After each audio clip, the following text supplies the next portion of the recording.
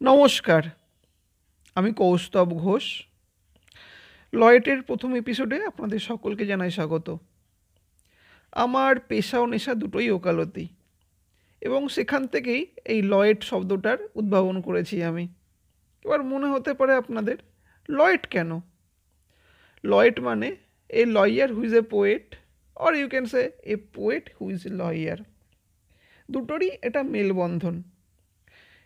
তো এই চ্যানেলে আপনাদের সকলকে আমার লেখা বিভিন্ন কবিতা পাঠ করে শোনাবো, বিভিন্ন কবিতা এমনি পাঠ করে শোনাবো, বিভিন্ন রকমের আইন, যেটা জানা অজানা বিভিন্ন আইন এবং জানা অজানা বিভিন্ন বিষয় সম্বন্ধে আলোচনা করব, বিভিন্ন আইডিয়া সেটা আপনাদের সঙ্গে আলোচনা করব, শেয়ার করব, আপনাদের কাছ থেকে আপনাদের মত জানতে চেষ্টা করব।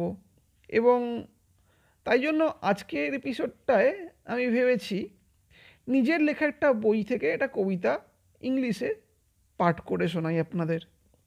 কবিতাটার এ বেঙ্গলি প্যাট্রিয়ট নামের একটা বই, এটা আমি লিখেছিলাম। সেটা এখন যদিও আমাজন আর ফ্লিপকার্টে বিক্রি হয়।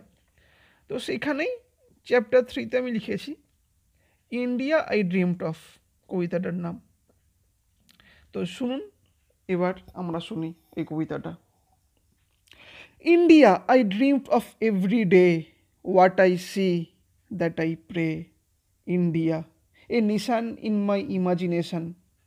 India, the land with no persecution. India, I dreamed of a nation. One day, there will be no migration, where every block of a state self-sufficient, where here and there people are self-reliant. India, I dreamed of a nation. Young will not be under any frustration. There will be enough job, food, and water, where none will cry for an inch of shelter. India, I dreamed of a nation where none will face language or cultural imposition. Let all language flourish and grow. Wind of love, let it blow. India, as I see in my vision, let it be everyone's dream destination. None will kill for caste, creed, religion. A country, one in billion.